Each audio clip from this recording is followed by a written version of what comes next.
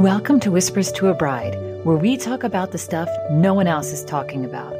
We are going deep on the emotional aspects of getting married, the stress, drama, and turbulence that affects your own sense of identity and your closest relationships. We are talking about what it means to be a bride and how to navigate this sacred time with more grace and ease. I'm your host, Kara Gassabay. As a life coach and therapist, I'm going to be sharing super practical tips so that you can not only rise to the occasion of your wedding, but also your life.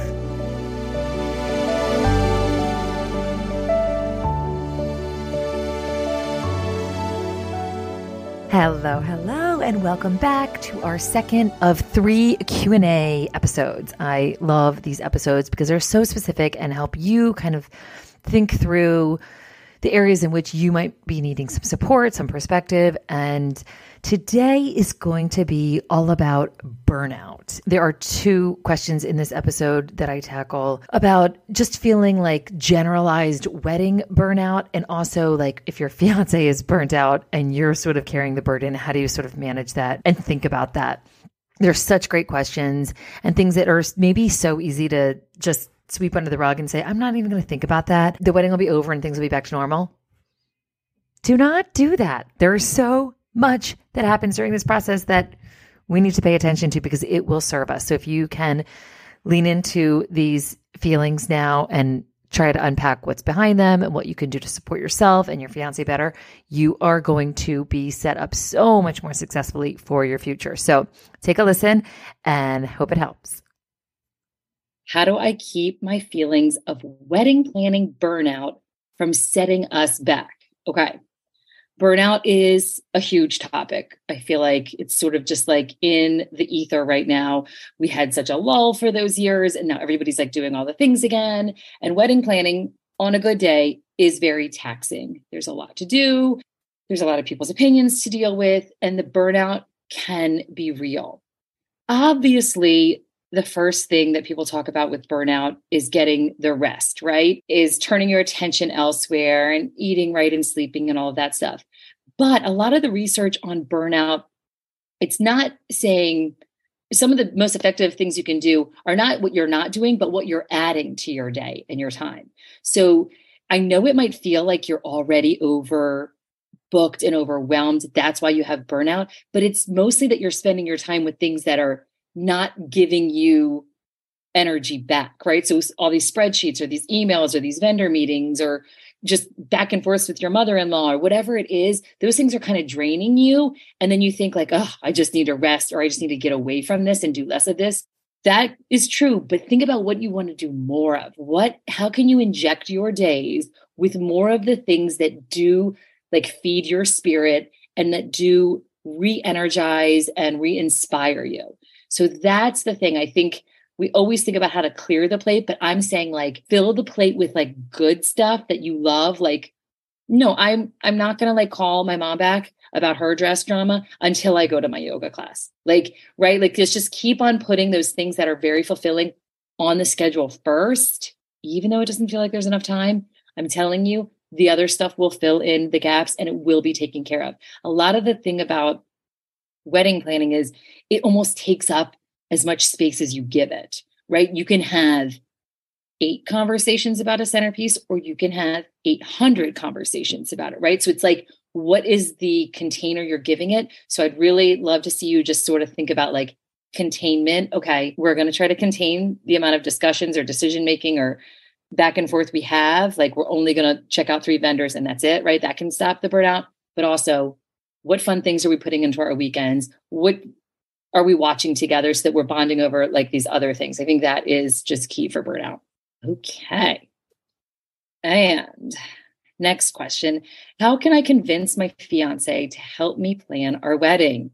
He's already sick of talking about it and we have several months to go. Okay. This comes up a lot. I know we have a handout about it that'll give you some suggestions. And I just think it's a really important thing that you're noticing it, that you're not sweeping it under the rug because it's a bigger dynamic.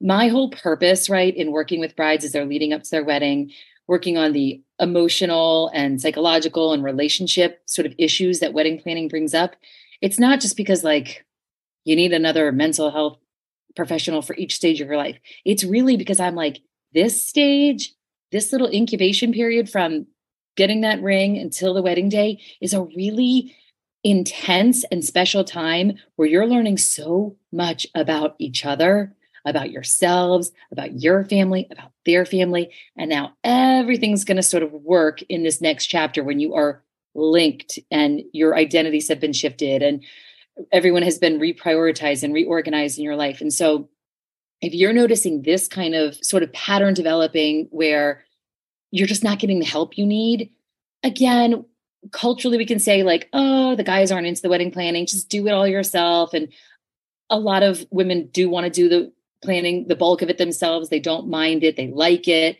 But it sounds like in this case, you're feeling a little like you're feeling a little alone in it and it's feeling frustrated. And that speaks to that bigger issue in your relationship. Because if you're going to then add children or other projects in your marriage moving forward, this is going to pop up again. Like, hey, wait a minute. I want to be a team. Like, how do I bring you back? And so I think the most fundamental thing here, like there can be all kinds of tricks and different things, but to me, it's a fundamental thing where you trust me that like, it's not about the wedding planning.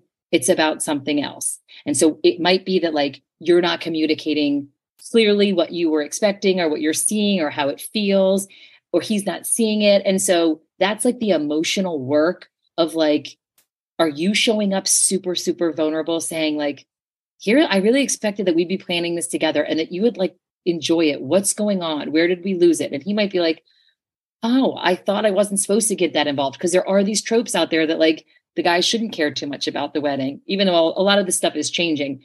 It's so baked in. These roles about who we're supposed to be in this moment come from media. They come from watching your cousin get married. They come from what your dad told you. So everybody's got these narratives going on in their brain, and we're not always like comparing notes. So you guys might be just coming at these and at this project with just very different expectations of like what your role is.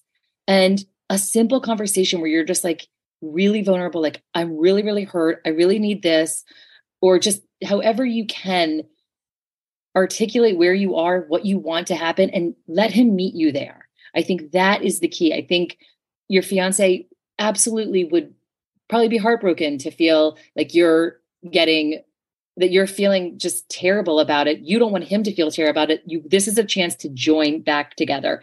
Take that time. Do not ignore this. It's literally a sit down conversation, and it starts with you owning your feelings and then opening up the floor and seeing where he is. And I know you guys will be able to find each other if you start with that vulnerable position. Okay. Hopefully that is helpful. I hope you got some good tips and you can use these ideas from this episode to really recharge your energy as you are moving through this season that always seems like it would be so fun and easy, but until you're in it and you realize like, wow, it is emotionally, financially, logistically, relationally, very, very taxing. That doesn't mean it's bad. It just means it's like a little harder than we thought it would be. That's okay. But it's so important to pay attention to your body, pay attention to your energy levels, and tend to them, because that's the only way then you're going to be allowed to let all that joy in. So if you have a question like this or about anything else, please do not hesitate. I love your questions. Reach out to me on Instagram or TikTok, Kara the Bridal Coach. And if you are feeling like you need your own special time with me, you know I've got an opening for you. KaraMarine.com to book. And until next time, I'm wishing you nothing but bridal bliss.